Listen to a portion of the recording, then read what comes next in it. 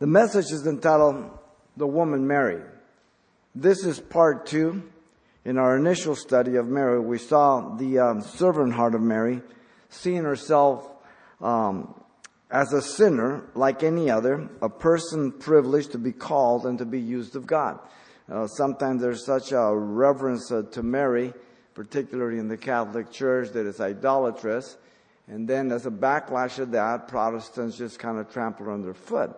She was a woman of privilege, but a sinner like all others, as we saw, and it's important to take a biblical perspective of her and not a religious one. It consisted of 3 movements that marked the Annunciation there as we looked at Luke chapter 1, verse 26 through 50. We saw Mary and Gabriel revealed to us the communication, and then Mary and Elizabeth revealed to us the confirmation, and Mary and God revealed to us the exaltation. And now we want to look at Mary in relationship to the incarnation, also marked by 3 movements. We're going to look at Luke chapter 2, verse 1 through 39, and then we'll finish up with Matthew 2, 1 through 23. And so let me give you the 3 things to hang your thoughts on here, the 3 movements. We're going to see first Mary and the proclamation of Caesar. And that will deal with Luke chapter 2, verse 1 through 20. Then we'll look at Mary and the dedication of Jesus in Luke 2, 21 through 39. And we'll finish up with Mary and the visitation of the Magi in chapter 2. And it follows all the way to verse 23 that we'll finish up with. So let's begin here with Mary and the proclamation of Caesar. Our text again, Luke chapter 2, verse 1 through 10. Notice in the first 5 verses, Mary was to know that God was in control of human affairs. This still bothers us. How is it that God could... Don't worry about that. God is in control. He's not biting his nails. He's on the throne. But he doesn't force people to be robots. He doesn't force people to do good or evil. He just knows the good and the evil they'll do. To you and I, that's a problem. For him, no big deal. Notice in verse 1, the instrument of God for the census decree was Caesar Augustus, who thought he was in control. His real name, Caesar, was Cassius Octavius, who came to be the emperor. And the Roman Empire had been ruled by generals, but now by one man, which led to Caesar worship later on. Everybody had to burn a pinch of incense and say Caesar is Lord, and then you can go worship anything you want as long as you didn't try to overthrow Rome or challenge it. Well, the Christians couldn't do that. They couldn't burn that pinch of incense once a year and say Caesar is Lord. So many of them died once he came to power in the persecution. And the Roman Senate suggested different titles for him. One was dictator, but he said that was too temporary. King, he said, didn't signify enough. So they came up with Augustus, from August, like the gods. The month of August comes from that, okay, in the calendar. The census first took place, notice, while Quirinius of Cyrenius was governor of Syria in verse 2 and 3. And everyone was ordered to go to their own city. The purpose was for taxation in the Roman Empire. Critics tried to fault the scriptures, but archaeological evidence has found evidence after evidence. BC, 6 AD, confirmation of the census every 14 years in Egypt. So every time the critics try to find fault with the Bible, God gets some archaeologists, sends them out there to dig, and they come up with something to confirm the scriptures. But let me ask you a question as a Christian. What if God never had any archaeological evidence for what's in the scriptures? Would you believe the scriptures? Absolutely. That's important. Now, notice verse 4 and 5. The intent of God was to get Mary to Bethlehem. The angel of the Lord had already appeared to Joseph, as you know, regarding Mary's pregnancy, and had resolved to obey God. The city of Bethlehem was in Judea, which means house of bread, verse 4 tells us there. And the prophet Micah, as you know, had prophesied about his birth in Bethlehem 700 years before, a contemporary of Isaiah in Micah 5:2. So the very city he was to be born was prophesied. God promised his birth to be through David's line, way back to the promise to David in 2 Samuel 7:12 through 16. Paul picks it up in Romans 1:3 and many other passages. After the seed of David, the wife of Joseph in verse 5, Mary, was in her 9th month. This was God's plan, not Augustus. The king's heart is in the hands of the Lord like the rivers of waters. He turns it wherever he wishes. Proverbs 21:1 tells us. You think God is stirring up the leaders of the world today? Do you think he speaks to them? You think he turns them? Of course he does. Never against their will. God knows the end from the beginning again. He did it to Nebuchadnezzar. He did it to Cyrus. He's in charge again today. Now notice verse 6 and 7. Mary was to know that God was in control of the birth of his son. The delivery day of Mary was completed right on time. Verse 6 tells us, God told Isaiah that a virgin would bear a son and should call his name Emmanuel, meaning God with us, in Isaiah 7:14. We've already seen that Matthew 1:23 confirms this in fulfillment of. Paul the apostle declared that when the fullness of time had come, God sent forth the Son made of a woman under the law to redeem us from the curse of the law. Galatians 4:4. Right on time, when the fullness of time, kairos, a very specific time. The Son to be born is named Jesus, called the Son of the Highest, the Holy One, the Son of God. Luke 1:31, 32, and 35.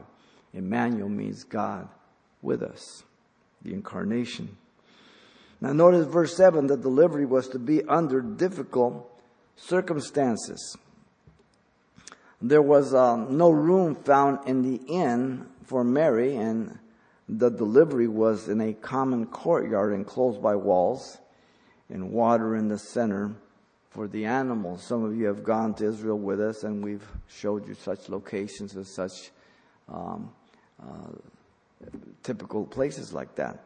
The delivery was in this common courtyard, and Mary gave birth alone to her firstborn and wrapped him in swaddling cloth, it says, with a long bandage like a string diagonally off the corner, and then you wrap the baby so you tie him in so the blanket doesn't open up. The phrase is found 2 times in the New Testament, here in verse 7 and in verse 12. Now notice Mary laid him in a manger, which was a stone feeding trough for the animals. When we were up in Megiddo, we showed some of you a feeding trough. Joseph was a carpenter, but masonry. They don't make houses of wood over there, stone. So he was placed in a feeding trough, not like our Christian mangers that have them with wood and hay and that. It was totally different. Paul says Jesus became poor for us that we might be made rich in him in 2 Corinthians 8:9. He emptied himself of his glory. He abdicated his throne, and he took on the form of man, and he humbled himself and took the form of a servant, obedient unto death. Notice verse 8 and 9. Mary was to know that God was in control to confirm the arrival of his son. This is revealed from 8 all the way to 20, but in 8 and 9, God proclaimed it to lowly shepherds through an angel. Probably the angel is no other than Gabriel, the angel of good news. He's always blabby. Michael is the warrior of Israel. In verse 8, the shepherds most likely were temple shepherds caring for the sheep for the temple sacrifice. the appearance of an angel made them afraid, as verse 9 tells us. And then in 10 and 11, God proclaimed that it was good tidings and joy to all people.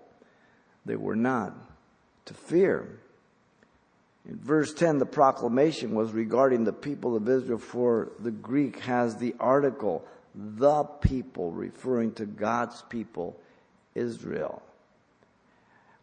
He came to his own received them not. First he was sent to Israel. The promise was to the Jews, Israel. He came to die for the world, but he was sent to the Jew first.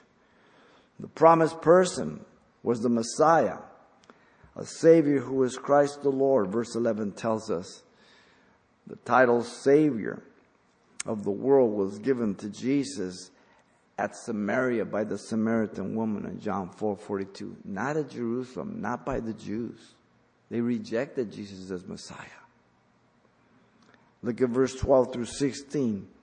God proclaimed the news in order that there be a response. A proclamation is made for people to hear and to respond to it. A sign was given to the shepherds. The babe would be wrapped in swaddling cloths, lying in a manger. Again, the stone trough there, verse 12. And the multitude of angels praised God, declaring peace on earth to men of good will, regarding the proclamation of verse 13 and 14. The confirmation in 16 of the truth of the word of God was witnessed by the shepherds. Everything in the one or two witnesses is to be established, the witness. Verse 17 through 20, God proclaimed the message that it be proclaimed to others now. In 17, the shepherds made known the message of the gospel right away. In 18, the people who heard marveled at the message and had a decision to make. The women here, Mary kept all those things in her heart and pondered them as she trusted God. Remember, she's about 14 to 16 when the angel Gabriel comes to her. A very mature young woman. She could have rejected what God wanted to do. She says, be it according to your will. But she still is human, and she is dealing and struggling with these things as they're happening. And in verse 20, the shepherds return. Different men, notice, and glorified God. And they praised him for all they had heard and seen. This is the proper response to the hearing of the good news of the gospel by lost man. When they see themselves as sinners, unable to merit salvation, those who in themselves are enemies of God, rebellious, and that God in his grace and his love sends his Son to die for them, that the way of redemption might be available to them. Grace, unmerited favor. There was a Catholic monk named Martin Luther, you might have heard of him, who equally found out how much God was in control of the powers that be, as he stood to the Roman Church regarding the pure proclamation of Christ, which led to the Protestant Reformation, and he nailed his 95 Theses on the Wittenberg door, the gates. It's only God's grace that they didn't kill him. Justification by faith. He said this, and I'm quoting, "Here I stand, my conscience holds captive to the scriptures. I can do no other." And he refused to recant by the grace of God. You and I need to constantly remind ourselves about who is in control of the world situation. If you remember Daniel in chapter 4, verse 34 through 35, after Nebuchadnezzar regained his sanity, he gave a witness that God was in heaven. He did as he will, and no one could say, "Hey, what are you doing?" And he gave glory to the God of heaven. If we could only see the hand of God in current affairs to accomplish his purposes, we would be amazed as those of the past perhaps even object, as Habakkuk in chapter 1, where he complains against God. Why are you showing me all these things, God?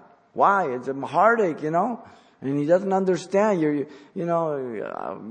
me what's going to happen. If I told you, you wouldn't believe it. I'm like, okay, I'm going to tell you. I believe you, Lord. Okay, I'm going to use the Babylonians to chasten the Israel. I can't believe it. I told you.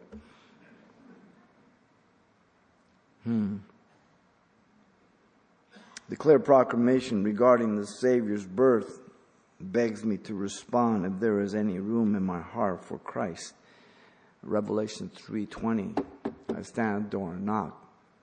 We use it for evangelism, but the context is really speaking to the Christian. The Christian church that has kicked Jesus out. The context is one of his 7 churches. And he's knocking on the door. That door must be opened from within.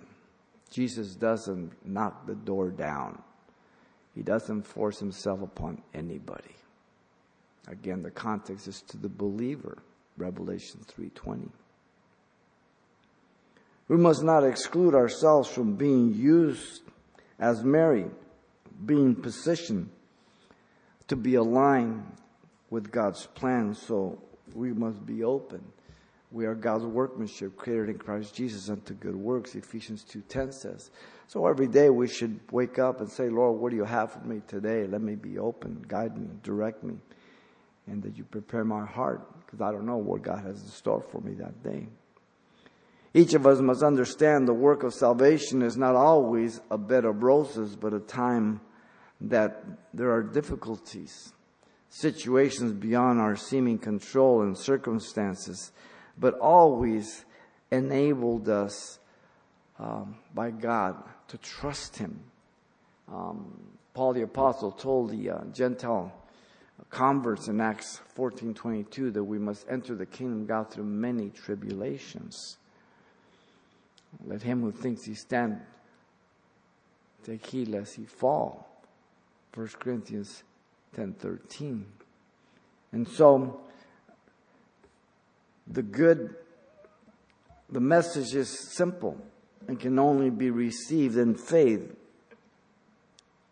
Have you failed to respond? Maybe you heard the gospel over and over again and you're undecided, you're straddling the fence. You like to hear the word, but you don't want to commit and bow your knee to God. So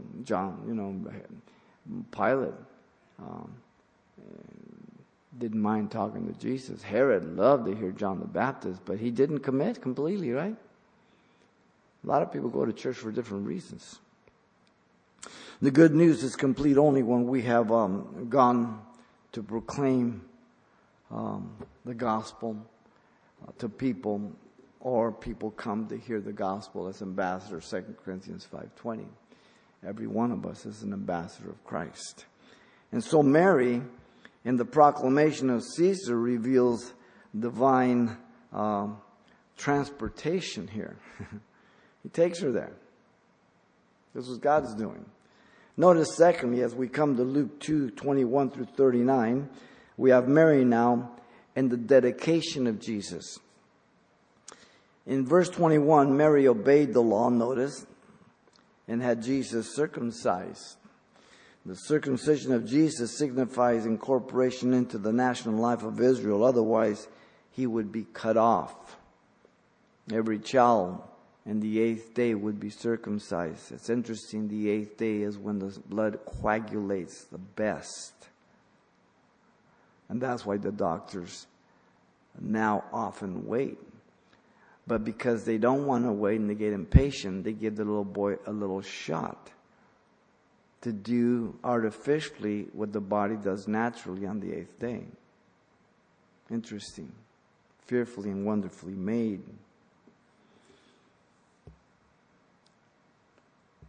The interesting thing is that God is so scientifically aligned with true science and the laws of science, while he totally discards the hypothesis of man's evolutionary process and their speculation. Every scientific law is ordained by God and does not contradict the Bible. But the scientific hypothesis and opinions, they defy the very laws of science. Science 101. Only what is observable and that can be duplicated in a lab is scientific. No one's ever observed evolution. It cannot be duplicated in a lab. Therefore, 3 little dots in a triangle. It's not science. Simple. But they strain at a gnat and they swallow a camel. Now, circumcision was symbolic of the flesh life of Jesus, identifying himself with sinful man. Abraham was circumcised after his sin with Hagar, as he produced an Ishmael in his life. You don't want Ishmaels in your life. And so he gave him the covenant of circumcision, cutting away the flesh life, your self-will, that which brings trouble to you. And so Jesus was made sin for us who knew no sin, that we might be made the righteousness of God in him. 2 Corinthians 5:21. Every person born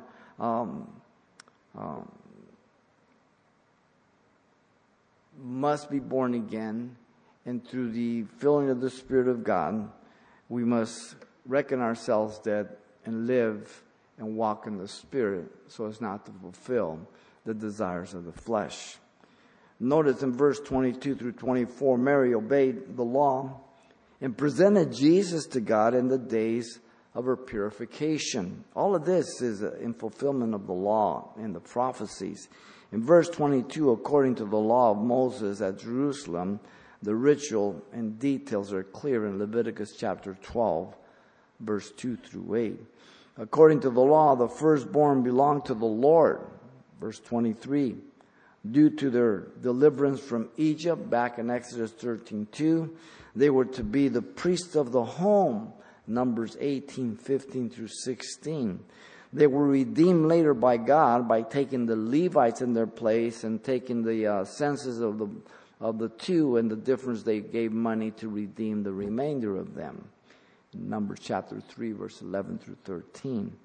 Now, notice in verse 24, according to the law of poverty, the 2 turtle doves or young pigeons were the offering of poverty. So Mary came from poverty. She didn't offer lamb. She offered the offering of poverty. The specific for a male was 40 days, 7 for uncleanness, plus 33 days. The specific for a female was 80 days, 14 for uncleanness, plus 66 days. So there was different amounts, whether you had a little girl or a little boy. The offering was 2 turtle doves or pigeons, 1 for sin, and the other for the burnt offering, dedication and consecration, totally consumed on the altar. And this is what she is doing here in fulfillment of the law. When you get to 25 down to 38, Mary obeyed and heard the fulfillment of the law by 2 witnesses here. In 25 to 35, the testimony of Simeon is given to us. In 25, Simon or Simeon here is called a just man, righteous towards men and devout, righteous towards God, waiting for the consolation of Israel, the hope of the Messiah, and the Holy Spirit came upon him. Simon was told by the Holy Spirit in 26 that he would not die before he saw the Messiah, the Lord. This was prophecy being fulfilled at the very time. In 27 through 30, Simeon came into the temple by the Spirit, and when the babe Jesus was handed to him, he took him and blessed God, confessing that he was seeing the promised Messiah and could depart now in peace. Amazing. In 31, 32, Simeon then declared that God had prepared a light to bring revelation to the Gentiles in the glory of his people, Israel. So even though he is sent to his own first, the Jews, the long term, he's going to go to the Gentiles, Jew and Gentile, one in Christ Jesus. 33 through 35, Simeon addresses himself now to Joseph and Mary. In 33, the response of Joseph and Mary was that of marveling at these things spoken. Amazing things. In 34, the blessing was pronounced to Joseph and Mary. The confirmation of God's revelation to Mary was declared to her. That this in fact was the fulfillment of the promise, the end of 34 and 35. Notice that. The child was destined for the fall, the stumbling and rising, the salvation of many in Israel. The blessing was salvation. The sorrow, the rejection of the very gift of God. The child was destined for a sign which would be spoken against, verse 34 says. First by the Jews, the leaders, scribes, the Pharisees, and the people. The sword would pierce through the soul of Mary in verse 35, that the thoughts of many hearts might be revealed. You can only imagine this young woman, again, 14 to 16. And she knows that this baby of hers is destined for a very grim future, death. And so she loves her baby, and yet at the same time, God is in control. There's a purpose beyond her understanding completely. And she must have had a very heavy heart. Again, she was reminded of the living sacrifice she would be called to throughout her life, culminating in the cross. Verse 36 through 39, we have the testimony of Anna now. Anna was a prophetess, the daughter of Penuel of the tribe of Asher, a widow 7 years after being married, verse 36 tells us. And Anna was 84 years old and did not depart from the temple, but served God with fastings and prayers night and day, 37 tells us. A devoted woman, a godly woman, a woman of faith and trust in God and the Word of God, the promises, the prophecies. In 38, Anna came in at the instant Simeon was prophesying to Mary and confirmed the prophecy to all who look for redemption in Jerusalem. Mark that well. God's Spirit falls upon Simeon, and then God's Spirit affirms it through her, Anna. The law required all things to be attested by 2 or 3 witnesses in Deuteronomy 19:15. Remember, when this is happening, there is no New Testament. All they have is the Old Testament scriptures, okay? In 39, Mary, Joseph, and Jesus, having performed all according to the law, now return to Galilee. You know, we are to be a living sacrifice to God. The only problem with the living sacrifice that they keep trying to crawl off the altar. We're to be committed to the altar, a living sacrifice, not a dead sacrifice. God wants to use your life. Someone is reported to have asked a concert violinist in New York's Carnegie Hall how she became so skilled. She said it was by planned neglect. She planned to neglect everything that was not related to her goal. Wow, what a great principle for us as Christians to stay on that altar. As Mary submitted Jesus to the rite of circumcision, each of us should submit ourselves to the circumcision not made with hands, in the spirit of the heart, trusting God to do for us what we cannot do ourselves, as Romans 2:29, Philippians 3:3 says. It's that submission to the baptism of the Spirit, to walk in the Spirit, to deny the old man, to obey the Lord.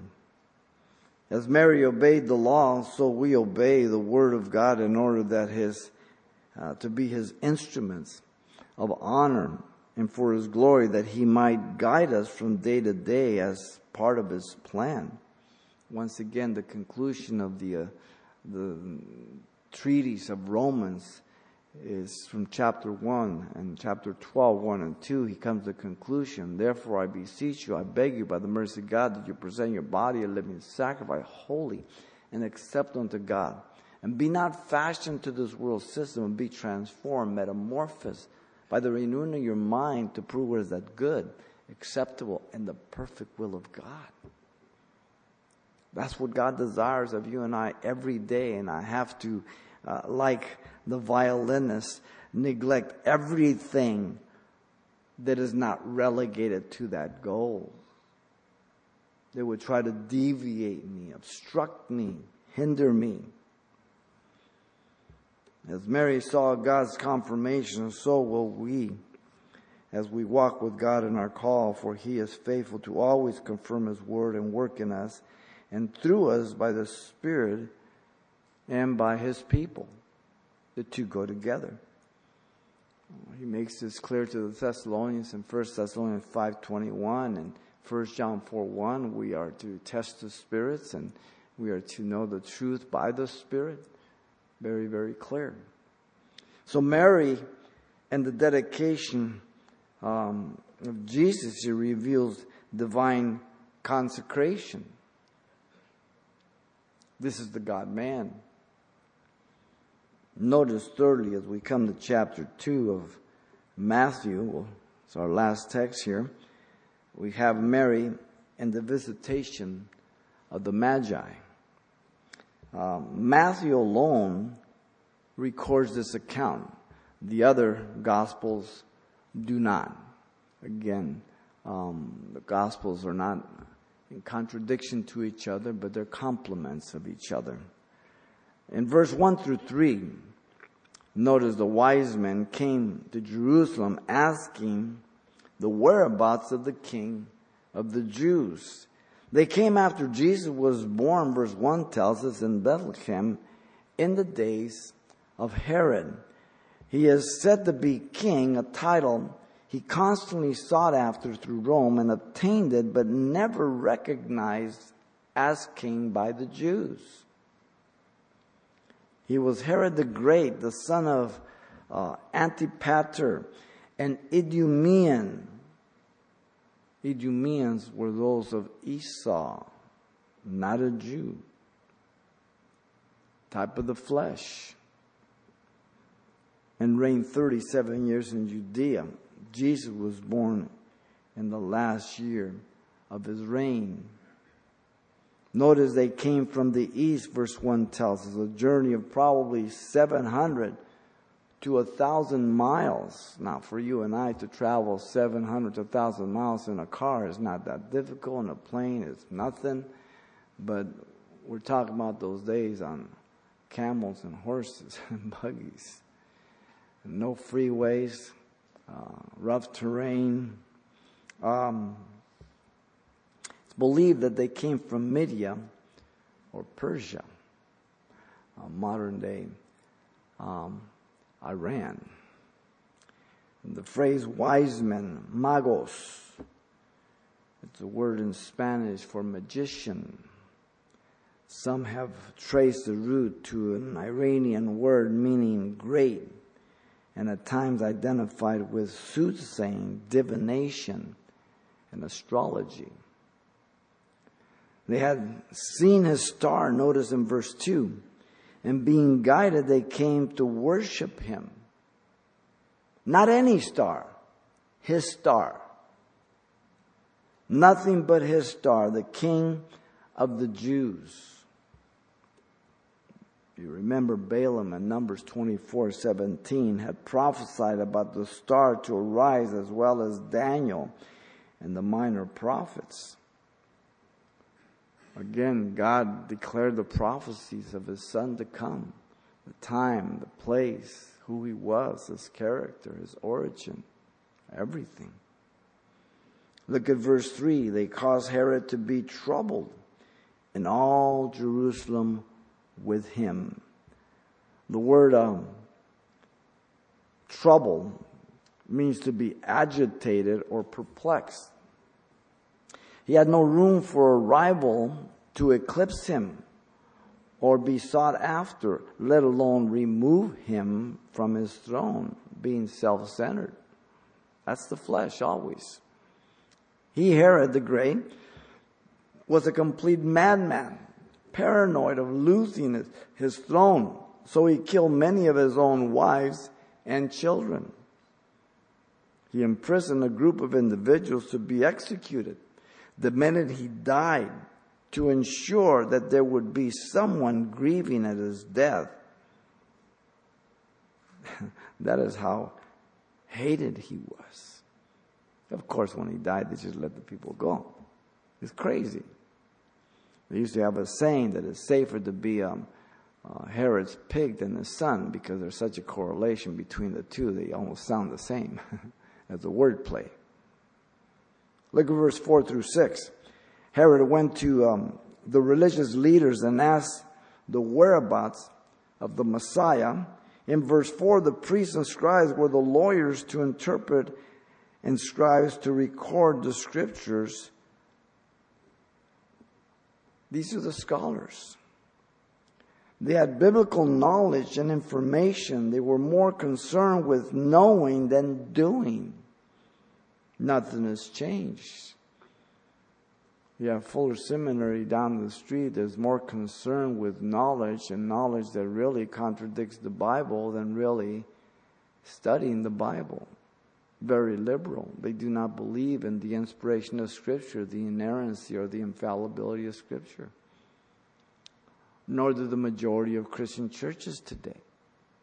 They believe there's errors in the Scripture.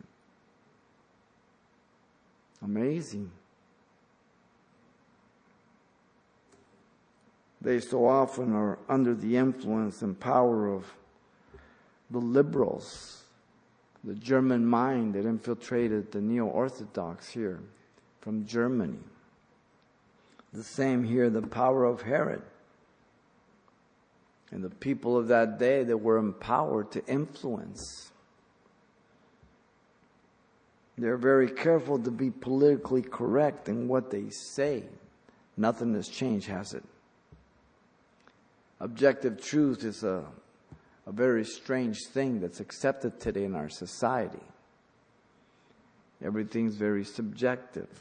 If you make an objective, absolute judgment, you're a bigot, sexist, racist, xenophobic, and all the rest of their little words. President Obama taught us that we don't lie. We just misspeak. New vocabulary for the new army. They don't care about objective truth. Don't confuse the issues with the facts, they would say. Interesting. They have a very secure position and are looked up to as the reputable authorities, having an appearance of spirituality here. Notice that. The priests and scribes possess accurate biblical truth and told Herod, Bethlehem of Judea, according to the prophets in verse 5. Take note of that. Bethlehem means house of bread, located about 5 to 6 miles south of Jerusalem. And they spoke with theological language. They expressed their experiences with God, but often are contrary to the Scripture. So when people tell you about their experiences with God, you have to judge that to the Scriptures. If what they say contradicts the Scriptures, they're not experiencing God. The plumb line is the Scriptures, ladies and gentlemen. Never apologize for the plumb line. And by the way, the plumb line's never crooked. We are. We're the crooked ones. They boast in their academic accomplishments to affirm their spiritual qualifications. They do not live with the people. These were described as the Pharisees. They desire recognition by the people, though. Look at verse 6. The priests and scribes spoke about the Scriptures without real concern for the person of the Scriptures. In verse 6. The text is from Micah 5:2. The revelation was twofold. The privilege of Bethlehem, the person was to be a ruler. The position was to shepherd the people of God, the Jews. Herod wanted to make sure he remained on the throne. They had no anticipation of the Messiah's coming. The Magi's come. These guys are clueless, and they have the Scriptures. Wow. They had no excitement of life about the Messiah or the fact that he might be present. They had no desire to be ruled or guided by the Messiah. Look at 7 through 12. Herod called for the wise men to seek the Messiah for him. In verse 7, he secretly called the wise men. He determined, meaning to learn carefully from them the time of the star's appearance. In verse 7 there. The word determined means to learn carefully. We get it in verse 13 through 18, the account there. In verse 8, he covered up his motive and true intent to kill the Messiah.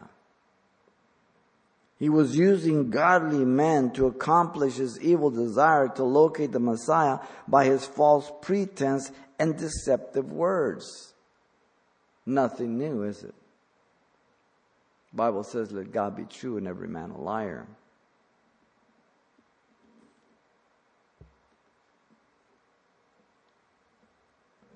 He was selling himself to them by his fraudulent, hypocritical words, saying he wanted to worship the Messiah rather than to destroy him, as we'll see in verse 13 and 14, 16 through 18.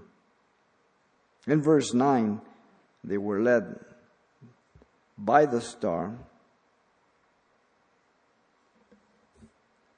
And it said, it stood over the location of the Messiah there in verse 9. The star was not some constellation, as some say, Saturn, Jupiter, or Halley's Comet. That's not what it says. The star was a divine light that stood over where the child was. Very clear. In 10, they rejoiced exceedingly with great joy at the finding of the Messiah. Do you rejoice that you have found the Messiah? As he has saved you, forgiven you, given you a divine nature, promised to never leave you and to forsake you, to give you wisdom as you depend on him for your life, for your marriage, for your children, for life. They sought a person, not a system, a philosophy. Very important. In 11, they entered the house. True to their intent and worship, they prostrated themselves before the Christ child. The place was a house, notice, not a cave or an outdoor enclosure, nor was the Christ child a newborn in a manger when they arrived. Time has passed. The mother of Jesus was present, Mary. I am sure the Magi were amazed at God's way, but they did not worship her. Never. It's the Messiah who's to be worshipped. The husband of Mary is not mentioned, Joseph, but when Jesus was 12, he is mentioned again for the last time. Notice still in 11, they gave of the best they had. They came with treasures, verse 11 tells us. They presented gifts to him. They gave him gold, which is symbolic of deity and his office of king. They gave him frankincense, symbolic of his priestly and sacrificial service, imported from Arabia near Saba and Shalor. It was both rare and very, very costly. And they gave him myrrh, symbolic of his office of prophet who was to die, which was used for embalming. These frankincense and myrrh are very medicinal. They are known to reduce tumors today and everything. The pure myrrh and frankincense. Though much of the pharmaceutical companies reject a lot of this because it takes money away from them. But they can't take it because they cannot patent plant and regular medicine that comes from nature. It's amazing. Now, notice in 12 they were divinely warned in a dream to not return to Herod, and were obedient to their Messiah once they found him, revealing the faithfulness of God and revealing the loyalty of the wise men. They're being led one step at a time, just like you and I. If I think back when I was born again in 1973, I had no idea what God had for my life. But I took one day at a time, one step at a time, and he unfolded my life before me. Not in my wildest dream could I ever imagine what God had in store. They departed, notice, to their own country another way, revealing their dependency on God alone and revealing their trust in God's way. In 13 through 18, Mary and the child were protected by God. Don't miss this, 13 through 18. God warned Joseph in a dream to flee to Egypt by the angel of the Lord. In 13, he was to take Mary and Jesus. He was to stay there till God brought word to him. And he was to know that Herod sought the young child's life to destroy him, like Abimelech, Jacob, Joseph, Pharaoh, Solomon, Daniel, Nebuchadnezzar, Pilate's wife. All kinds of warnings that are given through Scripture as God intervenes. Joseph's obedience was prompt in verse 14. Egypt, about 200 miles away, there was a large settlement of Jews there. God was fulfilling the Old Testament Scripture. Look at verse 15. Herod, seeing he had been deceived by the wise men, then sought to slay all the infants in its district in verse 16. Two passages are inferred, Numbers 24:8 and Hosea 11:1. Herod was a proud and insecure man about the person and throne that he held. He says himself as one mocked or trifle with, that is the meaning of the word deceived. Herod, in his exceedingly angry state, decreed that all the infants from 2 years old, mark it well, and under, were to be put to death. It is amazing what men and women will do to obtain and maintain power. The atrocities that have been committed through human history. It's amazing. Herod decided the time from the inquiry of the wise men. They had traveled. And in 17 and 18, Herod was also fulfilling Old Testament prophecies. The chapter speaks of the downfall of the nation of Israel going captive to Babylon and finally delivered in Jeremiah 31:15. They would go by way of Rachel's tomb as captives, and she would mourn them from her burial in Genesis 35:19. Ramah is about 5 to 6 miles north of Jerusalem. God called Joseph to return then to Israel by the angel of the Lord. From 19 to 21.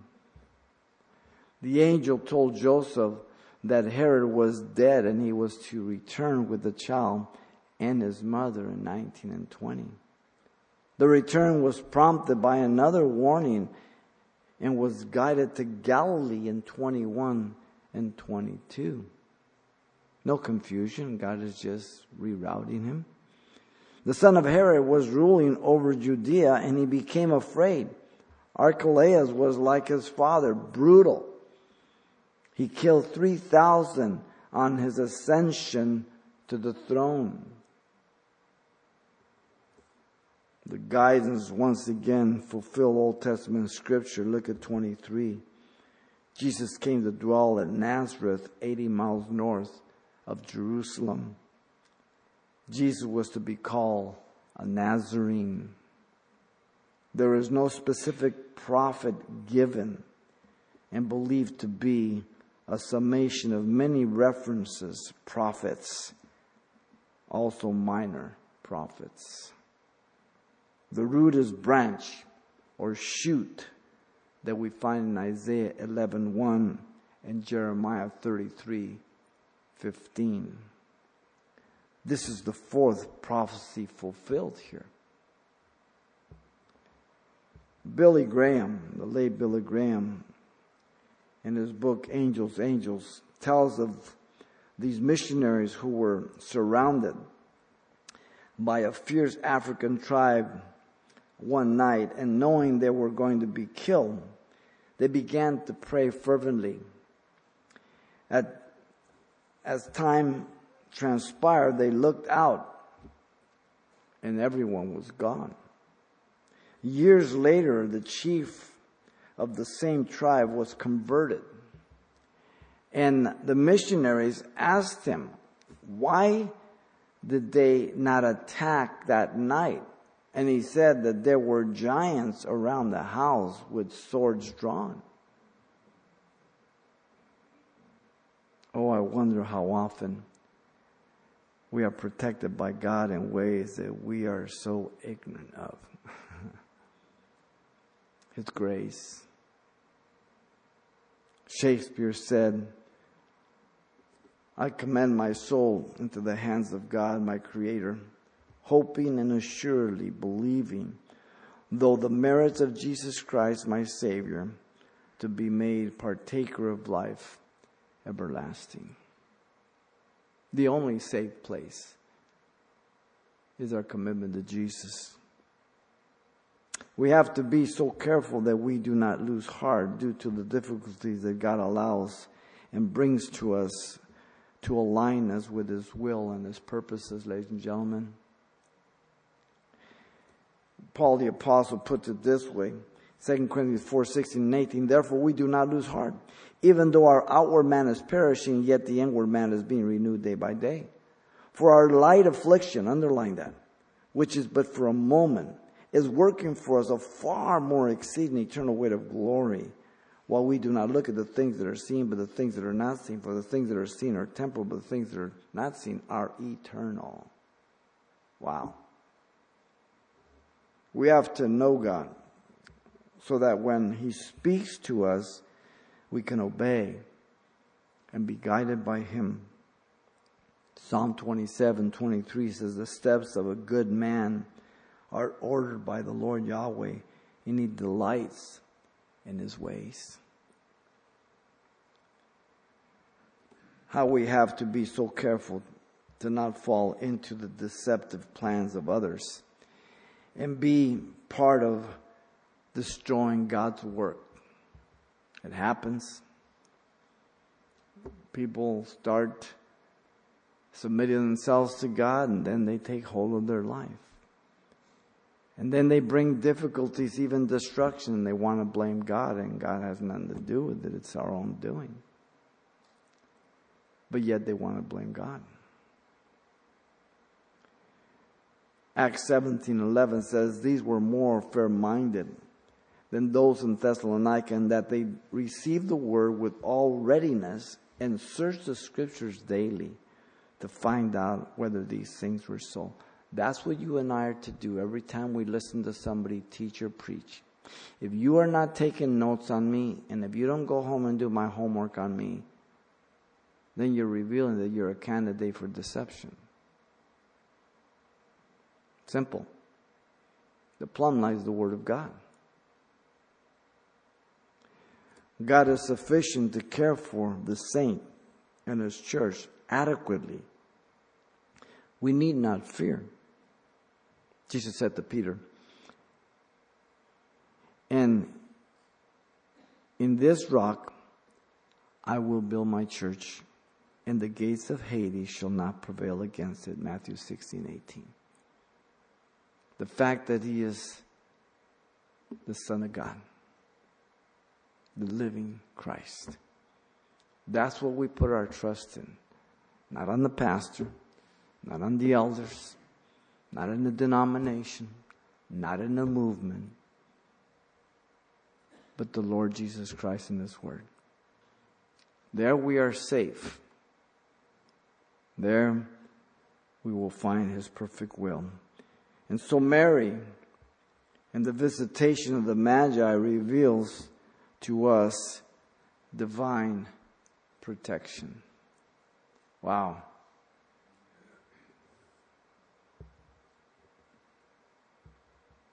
Mary's relationship to the incarnation, the threefold movement, how informative it is for us, and how important for our own life's application. Mary and the proclamation of Caesar was divine transportation. Mary and the dedication of Jesus was divine consecration. And Mary and the visitation of the Magi was divine protection.